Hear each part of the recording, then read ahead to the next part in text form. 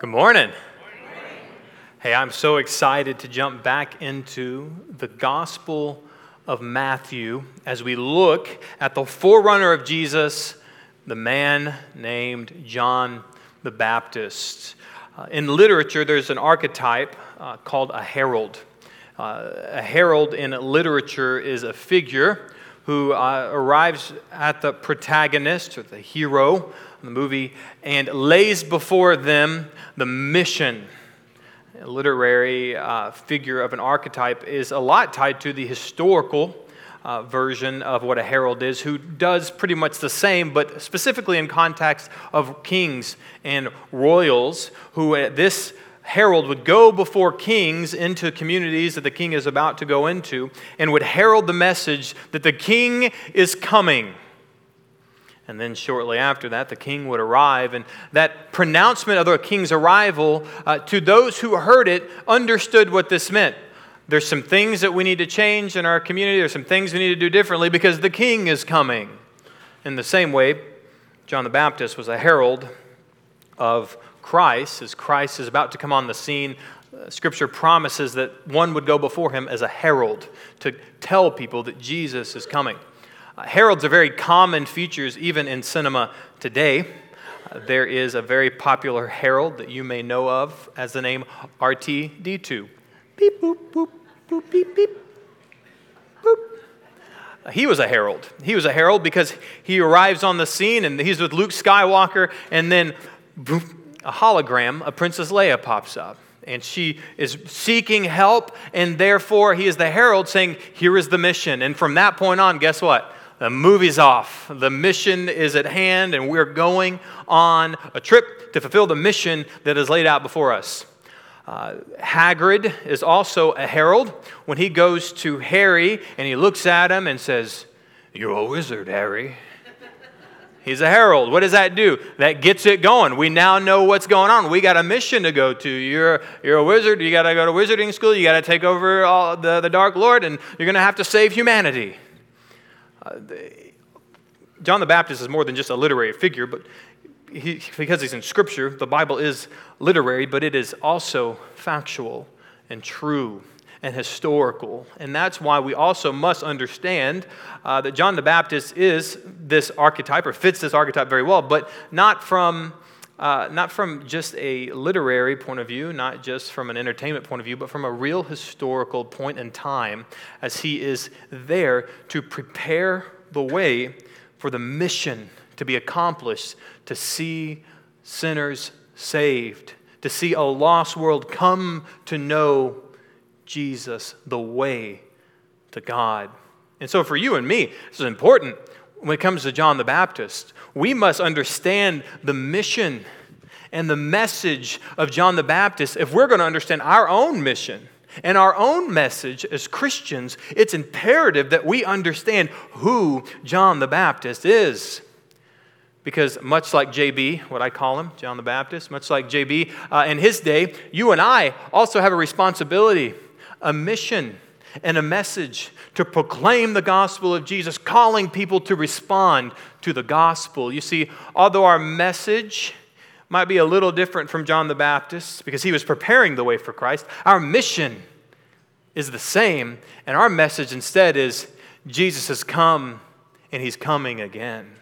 You see, it's really important that you and I understand who John the Baptist is. And that's why what I want to do a little bit this morning before we get into the preaching, the sermon, I want to teach you a little bit about who John the Baptist is.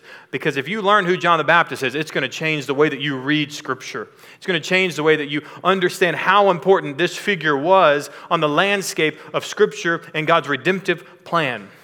Have I built him up enough? Because here's what you need to know. Did you know that John the Baptist, his part in the Gospels, that the sequence of him and his part into the Gospels is shared in all four accounts of the Gospel, Matthew, Mark, Luke, and John? Do you know how crazy that is? There is only a handful of accounts that are shared by all four Gospel writers. For instance, Jesus feeding the 5,000, that's important, isn't it? That God can provide when it seems like he can't provide. That's pretty important to the grand scheme of redemptive history, isn't it? What about Jesus' entry into Jerusalem? He has to enter into Jerusalem if he's going to die on the cross, if he's going to pay the penalty for our sin. The entry into Jerusalem is such an important part of the whole gospel narrative, isn't it? What about Passion Week? That last week where Jesus betrayed and arrested and brought before rulers, condemned, hung on a cross. Passion Week, that's pretty important when it comes to the gospel, isn't it? Passion Week. With those accounts is also shared in all four Gospels, John the Baptist. What in the world? Why do they see that John the Baptist is so important when it comes to the gospel narrative? Well, that's what we want to learn this morning. And that's what we want to look at the Word of God, we want to apply it to our life, and the first thing we need to do is understand who this man is. So I want to teach you using M, the letter M. First, I want you to understand the promise of a messenger. I want you to write this in your notes, at least as we run through the teaching part of this, so that you guys understand who we're talking about.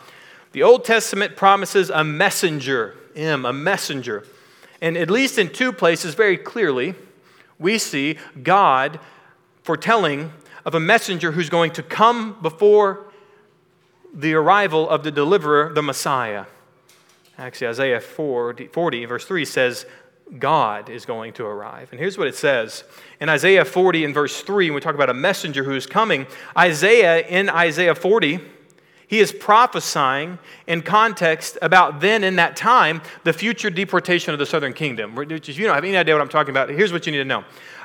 During this chapter of Isaiah, the actual historical context was Israel had split into two different nations. The northern kingdom was being taken over by Assyria at this point in time. But interestingly enough, as that's happening, Isaiah is prophesying about a future event that hasn't happened yet, the deportation and exile of the southern kingdom.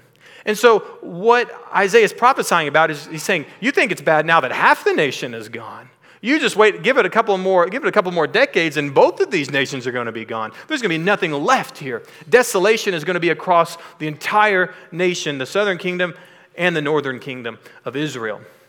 But then he says this, but he's announcing a deliverer, that God is coming. And this is what he says in those verses 3 through 5 of chapter 40.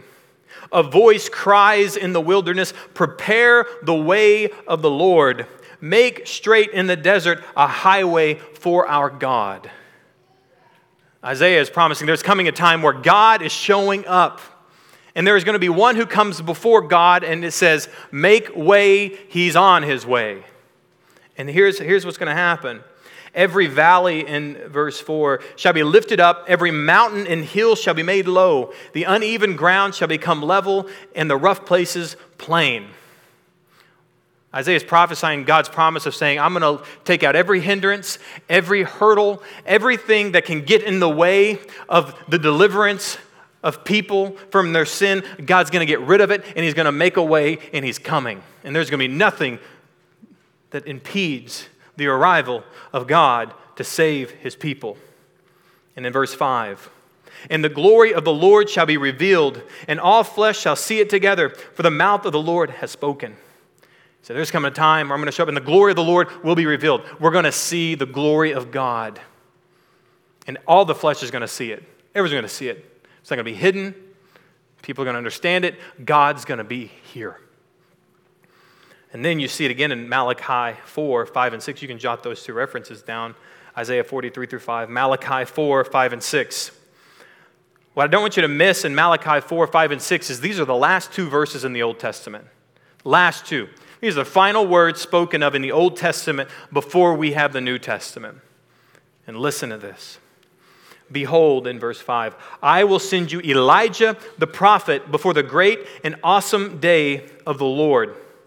He will turn the hearts of fathers to their children and the hearts of children to their fathers. That's just the way that God made it, wasn't it?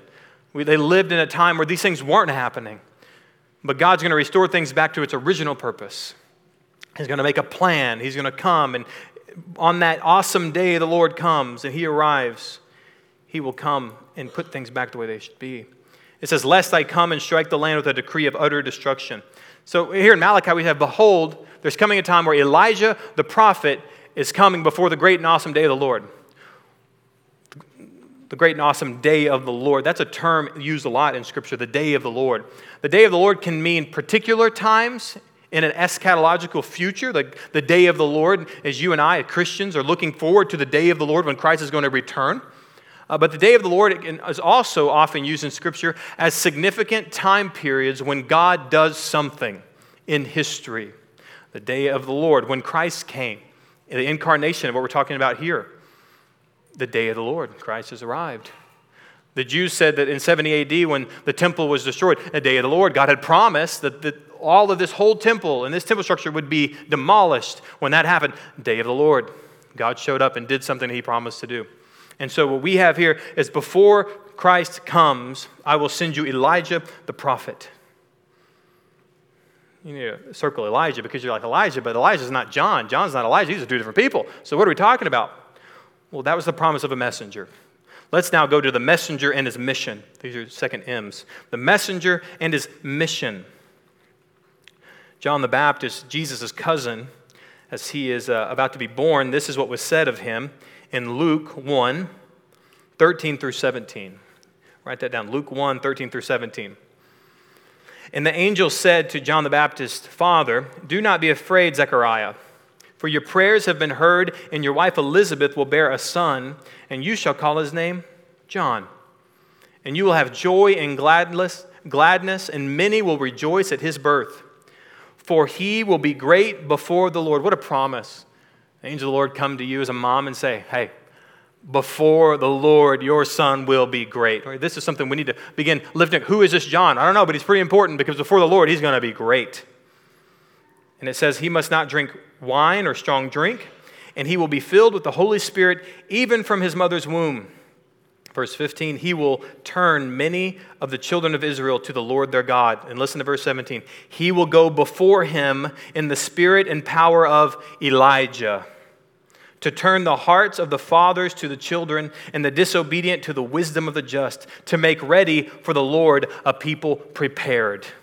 Did you hear that? The promise to John the Baptist's parents was that he would go before the Lord. He would prepare a people for the message that is to come through Christ. John the Baptist is Elijah, the Elijah to come. He goes in the spirit and power of Elijah to prepare people for the coming of the Lord. A few verses later, in verses 76 through 80 in the same chapter, it also says this about John the Baptist. And you, child, will be called the prophet of the Most High, for you will go before the Lord to prepare his way. I mean, that's right out of Isaiah, isn't it? To give knowledge of salvation to his people in the forgiveness of their sins. What's the point here? Forgiveness of sins. You're going to go before the Lord and you're going to tell people that he's coming and he wants to forgive you of your sins. Why? Verse 78, because of the tender mercy of our God, whereby the sun shall visit us from on high to give light to those who sit in darkness and in the shadow of death. That's the problem with sin, isn't it? We're in darkness, we're in the shadow of death, we're into the consequences of the sin life, not only here temporarily, but in the reality of the darkness in which our souls will go separated from God, and yet here we are. God loves us, his tender mercy. He has come to give light to those who sit in darkness and in the shadow of death, to guide our feet into the way of peace. In verse 80, and the child grew and became strong in spirit, and he was in the wilderness until the day of his public appearance in Israel, which is where we'll pick up today. So from that time of Luke 1:80 up until the moment that we're about to jump into, John was in the wilderness being prepared in his own life to prepare the way for the Lord. So we have the messenger, we have his mission. What was his message? His message. John 1:29. John 1:29. John the Baptist, it says the next day, John the Baptist saw Jesus coming toward him, and he said in the public, he said, behold, the Lamb of God who takes away the sin of the world. See, he was heralding the coming of the Lord, and as he sees Jesus coming, the Holy Spirit in him prompts him to look over, to point and say, behold. Herald, behold, look, here comes the Lamb who takes the sin from the world. And then that paired with his mission, even that we'll read today in verse 2 of Matthew chapter 3, what's the response at that time? Repent, for the kingdom of heaven is at hand. The Lamb has come to take away the sin of the world. Prepare, repent, for the kingdom of heaven is at hand. There's your message, there's your messenger, there's your mission.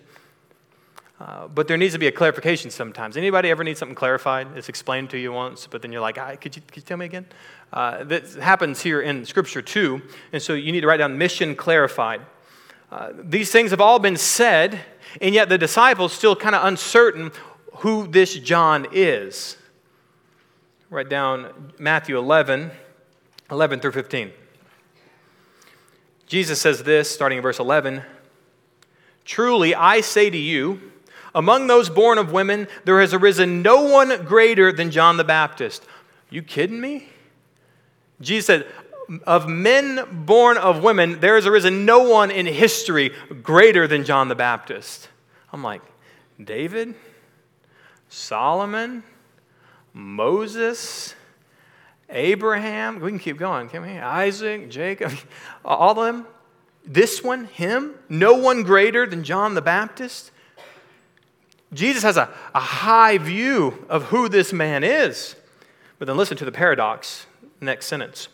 Yet, the one who is least in the kingdom of heaven is greater than he. I love that. He's like, this man, no one greater on earth than him. But I'll tell you who's greater, the least in the kingdom of heaven. You see, Jesus was here about a message and about a mission. And he says, I tell you what, as great as he is, the person who is in the presence of God, the person who responds to the message of the gospel, even the least of those people are greater than John the Baptist. Come on. The mission, the message is so much bigger than the messenger. The mission was way bigger than John the Baptist, and John the Baptist knew that. But this is what Jesus still has to say. Look at verse 13.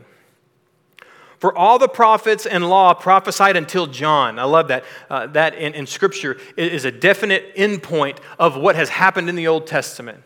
All the prophets and law had prophesied until John. John comes as the last great Old Testament prophet, and he's standing there at the threshold of the new covenant that's coming, and he's preparing the way for it in Old Testament prophetic fashion.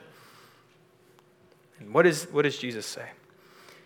He's came, and if you are willing to accept it, in verse 14, he is Elijah who is to come.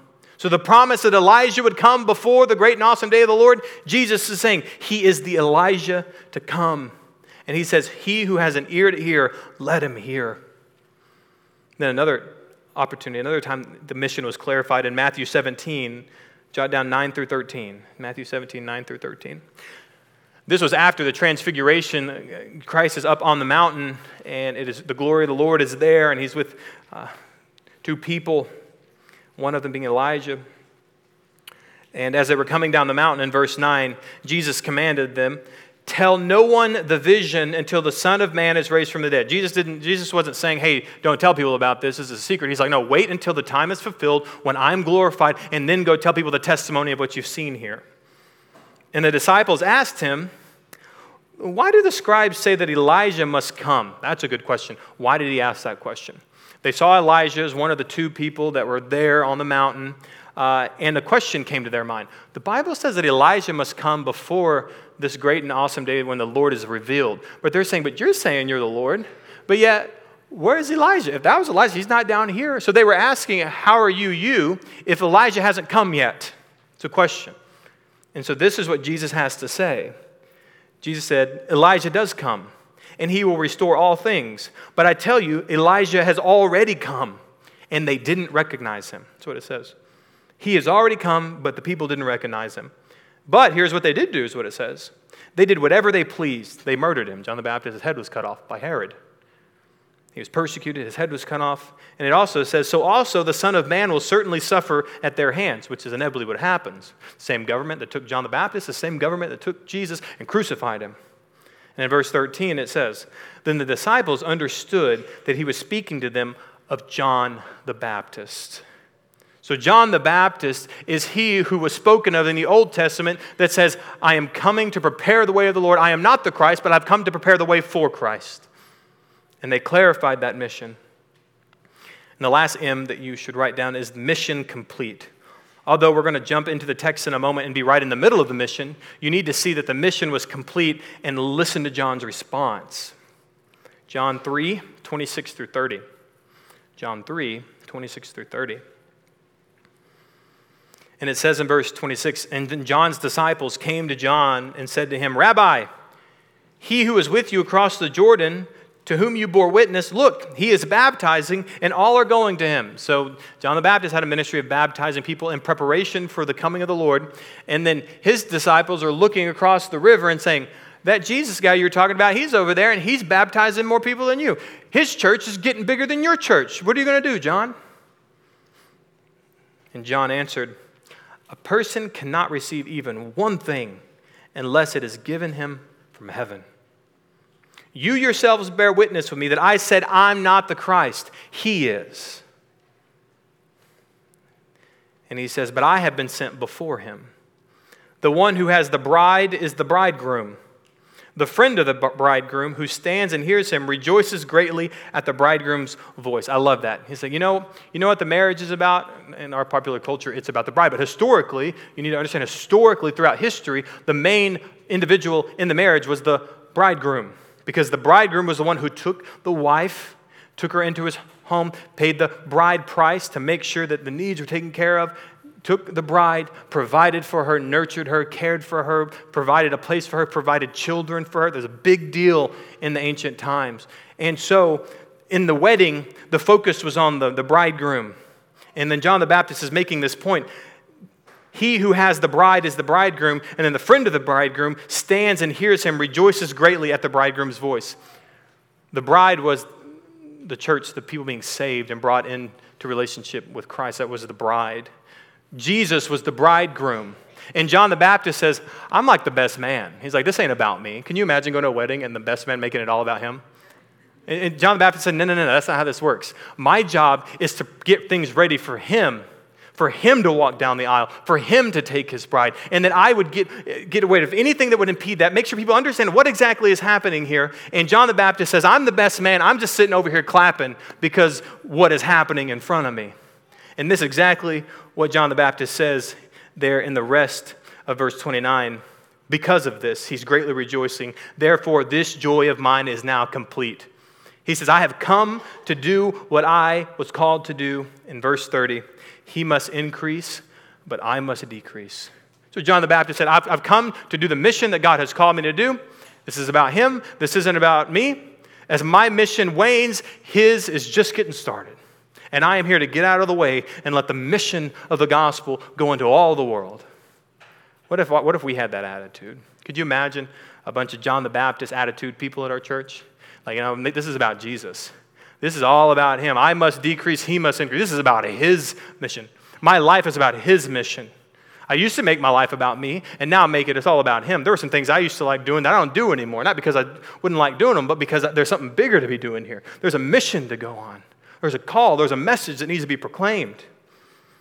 But I'm preaching now. I told you I was teaching. I'll get to the preaching now.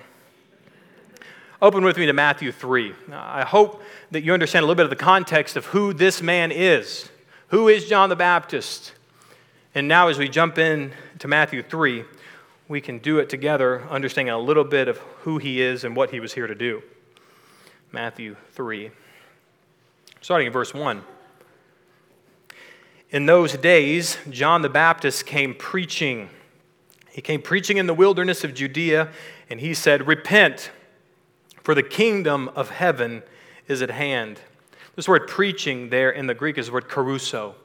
Caruso. It means to proclaim or to herald or to announce.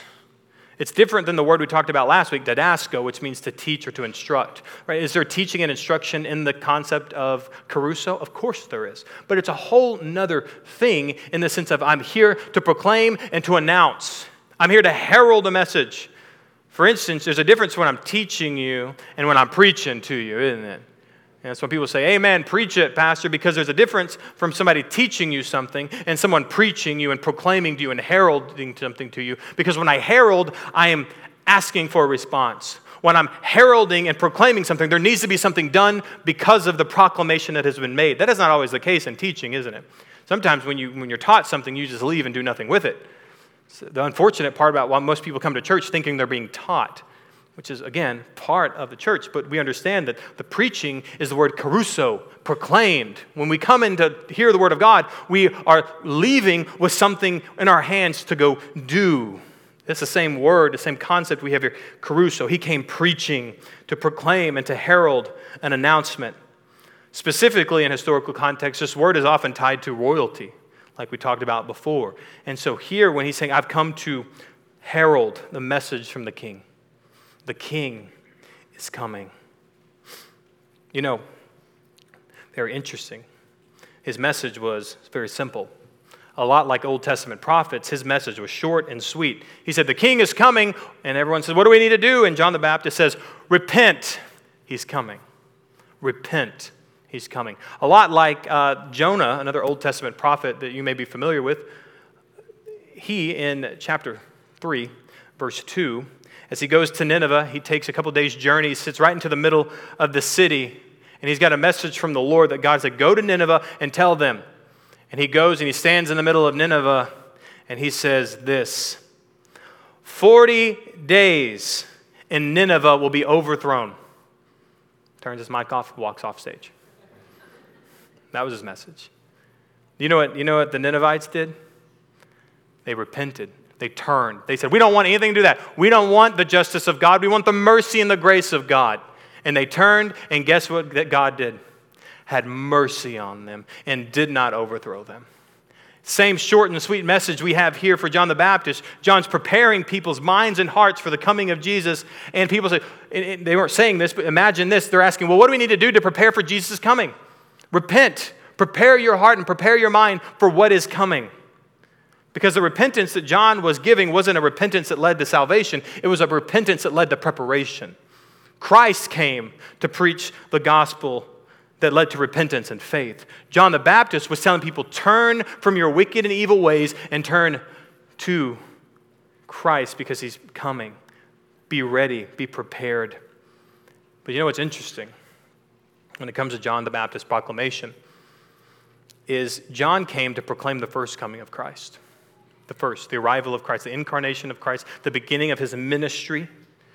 But did you know that the Bible speaks in much greater detail, in much greater content about the second coming of Jesus than the Bible does the first coming of Jesus? We have more in Scripture that tells us that he's coming back than we did about the fact that he was coming. That should say something about our responsibility. If John the Baptist's responsibility was to tell people that Christ is coming, our job, because the Scripture demands it and calls us to it, it's like it says over and over and over again that he's coming back. We should herald the return of Christ. I want you to write that down on point number 1. Write that down on your notes. Herald the return of Jesus. Once you write that down, you could turn to Acts chapter 1. Acts chapter 1.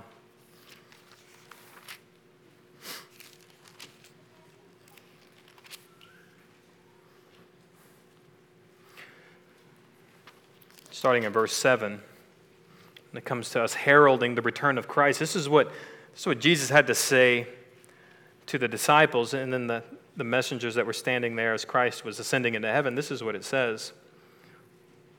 The disciples came together when Christ had appeared to them. After a while, after he'd been resurrected, he came and appeared to them. And when the disciples had come together, they asked Jesus, Lord, will you at this time restore the kingdom of Israel? They were waiting for him to come restore the kingdom of Israel because that was a promise that God had given to Israel, that God would restore them, that God would bring fullness back into the kingdom of Israel, that God would restore them physically. And we do believe that. We trust that. And there's coming a time in the eschatological calendar where that's going to happen. That's part of our future. But here's what Jesus had to say about the second coming. He said, it is not for you to know times or seasons that the Father has fixed by his own authority. He said, I am coming back. But the point is not the fact that you know exactly when I'm coming back. The point is that you know I'm coming back. But he said, but here's what you should be focused on. You will receive power when the Holy Spirit has come upon you, and you will be my witnesses in Jerusalem, in all of Judea, and Samaria, to the end of the earth. He says, you're going to go make disciples. We talked about that last week, didn't we? And when he had said these things, as they were looking on, he was lifted up, and a cloud took him out of their sight. And while they were gazing into heaven as he went, behold, two men, these messengers, stood by them in white robes and said, Men of Galilee, why do you stand looking into the heaven? This Jesus who was taking up from you into heaven will come in the same way as you saw him go into heaven. That is the promise after the first coming of Jesus, that he's coming back in the same way that he left. And so if it was imperative and crucial for John the Baptist to proclaim that Christ is coming, how important is it for you and I as Christians to proclaim that Jesus is coming back? That's why we exist as messengers and heralds of an important decree of the King that he's coming. He says it in Revelation 22, Behold, I am coming soon, and I bring my recompense with me. We must take seriously God's word that says he's coming back. As you see John the Baptist in his whole lifestyle and his demeanor, you see that successfully heralding a message, because that's what we want to be, right? We just don't want to say something. We want it to work. We want it to be successful. When it comes to John the Baptist's life, successfully heralding the return of Christ, as we look at his life, we look at John the Baptist, we look at what he did. It involves us inwardly and outwardly associating ourselves with Christ and his message. I want you to see how John the Baptist did that. Look at verse 3. Because if we're going to herald the return of Jesus, we have to inwardly and outwardly, both what we say, how we think, how we live, how we act, those things need to be associated so closely with Christ that when people see that in our life, the message matches the life. Look at verse 3. Matthew 3, verse 3. It says, For this is he who was spoken of by the prophet when he said, The voice of one crying in the wilderness, prepare the way of the Lord, make his path straight. Well, the prophecy was that there'd be a man in the wilderness. Who was John? A man of the wilderness. And then what else did it say? Verse 4, Now John wore a garment of camel's hair and a leather belt around his waist, and his food was locusts and wild honey. What does that have anything to do with associating with the Lord? Well, jot down 2 Kings. 2 Kings 1, 7 through 8. In your notes, just jot that down. You don't have to turn there. Just jot it down. John was wearing particular clothing to prove a point. There in 2 Kings 1 through 7, Isaiah was speaking against Ahaziah, the king of Israel, because that king had sent a messenger to a false god. And he fell through some lattice. King Ahaziah is sick, about to die in bed, and he's sending a messenger to a false god to see if he will be healed, that false god would heal him. On the messenger's way to this false god, Isaiah kind of stops and says, What's going on here? Tells him the story, and Isaiah says, No. Go back, tell him he's not going to be healed. Tell him you're not going to follow false gods, and you're not going to be healed here with your disbelief. He didn't say anything about who he was. And listen what the messenger said. Ahaziah said, What kind of man was this in verse 7 that you came to meet and who told you these things? The messengers answered him, He wore a garment of hair with a belt of leather about his waist. And Ahaziah said, That's Elijah the Tishbite. You see, they didn't have to say the name of Elijah for them to know, that's a prophet, that's Elijah.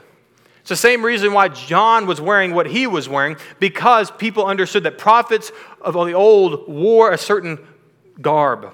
They wore hairy clothing. They wore a leather belt. And so John the Baptist wanted them to make no bones about it. That when I am out here speaking, when I am proclaiming the word of the Lord, my whole life, including what I'm wearing, is associating with the word of the Lord. And they knew, because these Jews knew the Old Testament. They knew what the prophets looked like. They knew what the prophets spoke. They knew what the prophets wore. And so when John the Baptist was out there proclaiming the word of the Lord, they said, He looks like a prophet. He talks like a prophet. He sure smells like a prophet. He must be a prophet, because he associated himself with God and his word. This is important because prior to John's arrival, Israel had spent 400 years where God had not raised up a prophet to speak in Israel. And so it was very important that John associated himself with the prophets of old, because the generations that were alive never had seen it. But when they saw him, they saw it and they knew they saw it, because he associated himself so closely that his public preaching and his outward appearance endorsed the message that he was sharing with Israel. as we look at John's life, as we look at our life, this is why we need to make a point that in every way possible in our own life, that we would do this, and it's point number 2, that you would associate yourself with Jesus. Associate yourself with Jesus. You know, there is a real way in the Christian life that we have to make sure that everything that we do, whether we eat, whether we drink, everything we do it for the glory of God. That everything that we do in our life, we can associate it with Christ. Right? This is a real good question of what is God's will for me. We always ask, what does God want me to do? Well, God wants you to be able to associate everything you're doing with Him. So when I then begin asking myself questions of application, how do I live for the Lord? Well, ask yourself, does it matter then what I wear? It does in a real way. It does matter what I wear, doesn't it? Well, because what I wear, can I associate my clothing with Christ? What about where I hang out, where I spend time? Does that matter? The places I choose to hang out, I always have to ask myself, would Jesus associate with this place? Can I associate with this place and still, without causing a stumbling block in people's lives or causing confusion to other people, can I be in this situation and associate with these people or with this place or do this thing or do that thing? What about who you spend time with? Well, Pastor Hayden, Jesus spent time with sinners. Yes, He did. And if you will spend time with sinners and call them to repentance, go at it. Because that's what Jesus did. He didn't fraternize with the partiers and then go hang out with His buzzkilled disciples at night. No, He was discipling the disciples, and He was going and showing them this is what we do. We tell people that Christ has come, turn from your sins, place your trust in Him. God's holy, perfect, loving, just. He does love you. But God's love does not outweigh His holiness. They're all equal. He's holy and perfect and just, which means there's a penalty for sin. Well, how does God love me? He loves you in this way, that He sent Jesus Christ to pay for your sins. Well, that's a loving God. That's a perfect, holy, just, loving God. Okay, you're going to associate with people who do not know Christ? You better be telling them about Christ. And then they'll associate you with Christ. You see how that worked? What about the concerts and events you decide to go to? Think about that. When it comes to me associating myself in every way possible to Christ, what does that say about the events I choose to go to, the concerts I choose to go to? I have to ask myself, go to this concert, I bought tickets to this, would Jesus associate Himself with this situation? Can I not be a stumbling block if I go to this situation? Or would I cause people to stumble? Would I cause people to question the gospel? You see, we're not talking about legalism here. We understand what legalism is, don't we? Legalism is somehow meriting your standing with God, your salvation. Or that's you saying, I can earn my salvation through doing or not doing a certain amount of things. We're not talking about that. You've been saved by grace through faith in Christ. But as we're living and we're ambassadors, we're associating ourselves as heralds of Christ. It does very much matter where we spend our time, how we spend our time, how we dress, what we say, how we speak. These things are important because we are ambassadors, and that's what it says in 2 Corinthians 5. You can flip there with me in your Bible.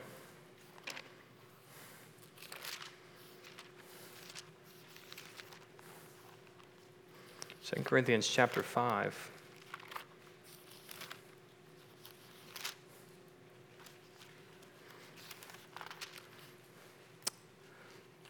Look at our job here. It says about those who are in Christ, those who have been saved, those who have turned from their sins, place their trust in Christ. Therefore, in verse 20, we are ambassadors for Christ. That means that we are associated with Christ. That means that we are official representatives. That's what the word ambassador means. You and I are official representatives of Jesus. And it says, and here's what's happening. God is making His appeal through us. It does matter then how we live, doesn't it? Because God is making His appeal through us. Where is God speaking? Well, He better be speaking through His ambassadors. His representatives better be speaking of Him and living in a way that clearly articulates His mission and His message to a dying world. It matters. And here's the message. We implore you in verse 20, on behalf of Christ, be reconciled to God. But that's our message. We implore people as ambassadors, as official representatives of Christ. We go and we say, I implore you on behalf of God. It's not me speaking. This is on behalf of God as His messenger. Be reconciled to God through Christ. And it says in verse 21, how does that happen? It happens this way, verse 21. For our sake, he made him to be sin who knew no sin, so that in him we might become the righteousness of God. We get to be those ambassadors that go to people and say, you can be saved. God loves to save sinners, and here's how it does. For our sake, he imputed our sin on Christ on the cross, and then he imputed his righteousness on you, that for your sake, he made Christ who knew no sin take on your sin, that you would take on his righteousness, and then you would be just and holy in the presence of God. When God looks at you, he sees the perfect righteousness of Christ. For our sake, he made him to be sin who knew no sin, so that in him we might become the righteousness of God. We don't have a righteousness of our own. We have a righteousness from Christ, an alien righteousness. So what are we going to do? Look at chapter 6, verse 1. So working together with God, then we appeal you to not receive the grace of God in vain. For he says, in a favorable time I listened to you, and in the day of salvation I have helped you. Behold, now is the favorable time. Behold, now is the day of salvation. We put no obstacle in anyone's way, so that no fault may be found with our ministry. No fault may be found, no obstacles in the way. Our association with Christ as ambassadors is we are going to put no obstacles in anyone's way, so that when we implore people to be reconciled to God through Christ, we live a life where all that we put before people is the stumbling block of Christ. If they're going to stumble over anything, let it be Jesus. If they're going to stumble over any message, let it be the gospel. Let it not be what I wear. Let it not be how I live. Let it not be who I associate with. Let it be the gospel. Let them stumble over that, because that is the only thing worth stumbling over.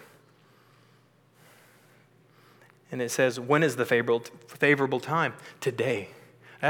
Today is the day for salvation. We pray that today is the day of salvation for people in this room. We pray that every time we walk out of the house, as an ambassador, every day I want people to join heaven. I want people to be part of the citizenship of God, because that's what ambassadors do. They represent and bring people into citizenship, and the citizenship is of heaven. In a very real way, we talk about ambassadors and national ambassadors and ambassadors in other countries, but another thing that you may have more familiar with is brand ambassadors. We have that a lot on our culture, on social media. You look and you see influencers. Well, all influencers are brand ambassadors. What they are doing is they are associating themselves with an organization, with a company, and they are representing that company's mission and vision and values. Simply said, they embody the identity of that company. So that when you see what they're doing, whether it's on social media or whether in real life, that when you see them, you see the company. When you see them, you see what that company stands for. And these people get paid lots of money to be associated with an organization in hopes that through that ambassador, that organization would receive more revenue and more prestige in our society. How much more so is it important for you and I to associate ourselves with Christ, that when people see us, they see the mission and the message of Jesus Christ. If people are willing to wrap their whole lives in a big Target sign on their back, when you see them, you think Target. When you see them, you think of Gucci. When you see them, you think of all these top brands and all these popular things. If people give their lives to that, well, how much more important is it for us to wrap ourselves up in the message of the gospel? How much more important it is for us to say, it's not about the money, it's about the message and the mission of Christ. Let it be that I herald. Let it be that I'm a brand ambassador. I'm an ambassador of Christ. It's not about a brand, it's about a mission, and it's about a message. And we tell people, if you're willing to sell everything that you do for a company, what about what it would be if God had saved you from your sin and you can trust in Him and you'd have eternity to be His, to associate yourself with Him? You see, the trade-off is very simple here. I'm not telling you to go out to all your brand ambassadors and say, you need to stop that and go be a brand ambassador of the gospel. I'm saying, no, that's what we need to be doing. We would tell other people that's what you have to be doing. That's what I have to be doing. What would our church look like if we were ambassadors, which we are, of the message of Christ? And it is a close association, right? You think about the way that you live, what you wear, where you go. All these things are supposed to highlight something. Remember what John the Baptist said, I must become less, he must become greater. What our association with him does is it elevates the real thing here. It elevates God's mission to see lost people saved. When people notice that I'm not making it about how I look on stage, and you're not making it about you at work, or all about you in your relationships, you're making it about Christ, it elevates the mission and the message of God to see lost people saved. So when people look at you, they respond, which is what we see. Look at verses 5 and 6, our final two verses, 5 and 6. As John the Baptist is preaching, it says in verse 5, then Jerusalem and all Judea and all the region about the Jordan were going out to him. Can you imagine that? He's in the desert. And Jerusalem and all of Judea and all that region about were going out to him. If I were out in the Tucson desert and I put a pulpit right in the sand and I started preaching, would you be there? Would you? Would you invite everybody around Arizona to come out? Would they come out? Probably not, right? That's the miraculous nature of the fact that he's in the desert and he's preaching and everybody's coming to hear him because they said there's a prophet. This is someone associated with God and he has a message from the Lord, because he did. He had a word from God and he was calling them to respond. And this is what happened. He was calling, repent, prepare for the Lord. And look at verse 6. And they were baptized by him in the river Jordan, confessing their sins. You see, although that baptism wasn't a sign of their salvation, remember, it was a sign of their preparation, it was still a command of God for them to follow through in obedience, an outward display of a commitment they made inside to say, I'm ready for Jesus. When he shows up and he preaches the gospel, I'm ready to respond. And so outwardly, they were baptized as an outward sign of the inward commitment they had made to be prepared for Jesus. And they said, repent. What does that word repent mean? We see it a lot in Scripture, don't we? It's a word that we see all throughout the Bible. It comes from the Greek word, at least in the Greek, metanoia. And metanoia is a word that means a changing of the mind and the life. It means that I not only change the way I think, but I change the way I live. And that's what John the Baptist was calling these people to. Repent, turn around, change your mind, change your life. And this was startling to the Jews. Very startling to the Jews, because the Jews thought they had access to God because of their ethnicity, because they were Jews. They were through the line of Abraham.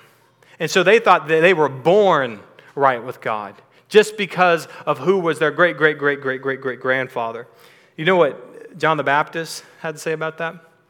Matthew 3:9. This is what John the Baptist says. Don't you presume to say to yourself, we have Abraham as our father. And John the Baptist says, for I tell you, God is able to raise from these stones children of Abraham. He's like, no, don't think just because you are in the line of Abraham, don't just think because you're Jewish, does that mean that you don't need to repent, that you don't need to respond to God, because God can raise up children from these stones. What a humbling remark. God doesn't need you. He can create children from that rock right there. You remember what he did at the beginning of time? When there was nothing, God created everything. How hard is it for him to create a couple of children out of rocks? Not very hard in the grand scheme of things, is it? And he's saying, no, don't presume to say that to yourself. But you need to repent. You need to prepare for Jesus. You need to get baptized in following with the repentance of your life. You know what's very interesting about this? Gentiles were baptized when they converted to Judaism, because it was an outward commitment to the conversion of Judaism that they had committed to. And the reason they wanted them to baptize is because Gentiles were evil, wicked, godless people. Gentiles were spoken of in the worst ways in Jewish cultures. But if one of them wanted to convert, go, convert, be baptized, clean yourself, and come over here.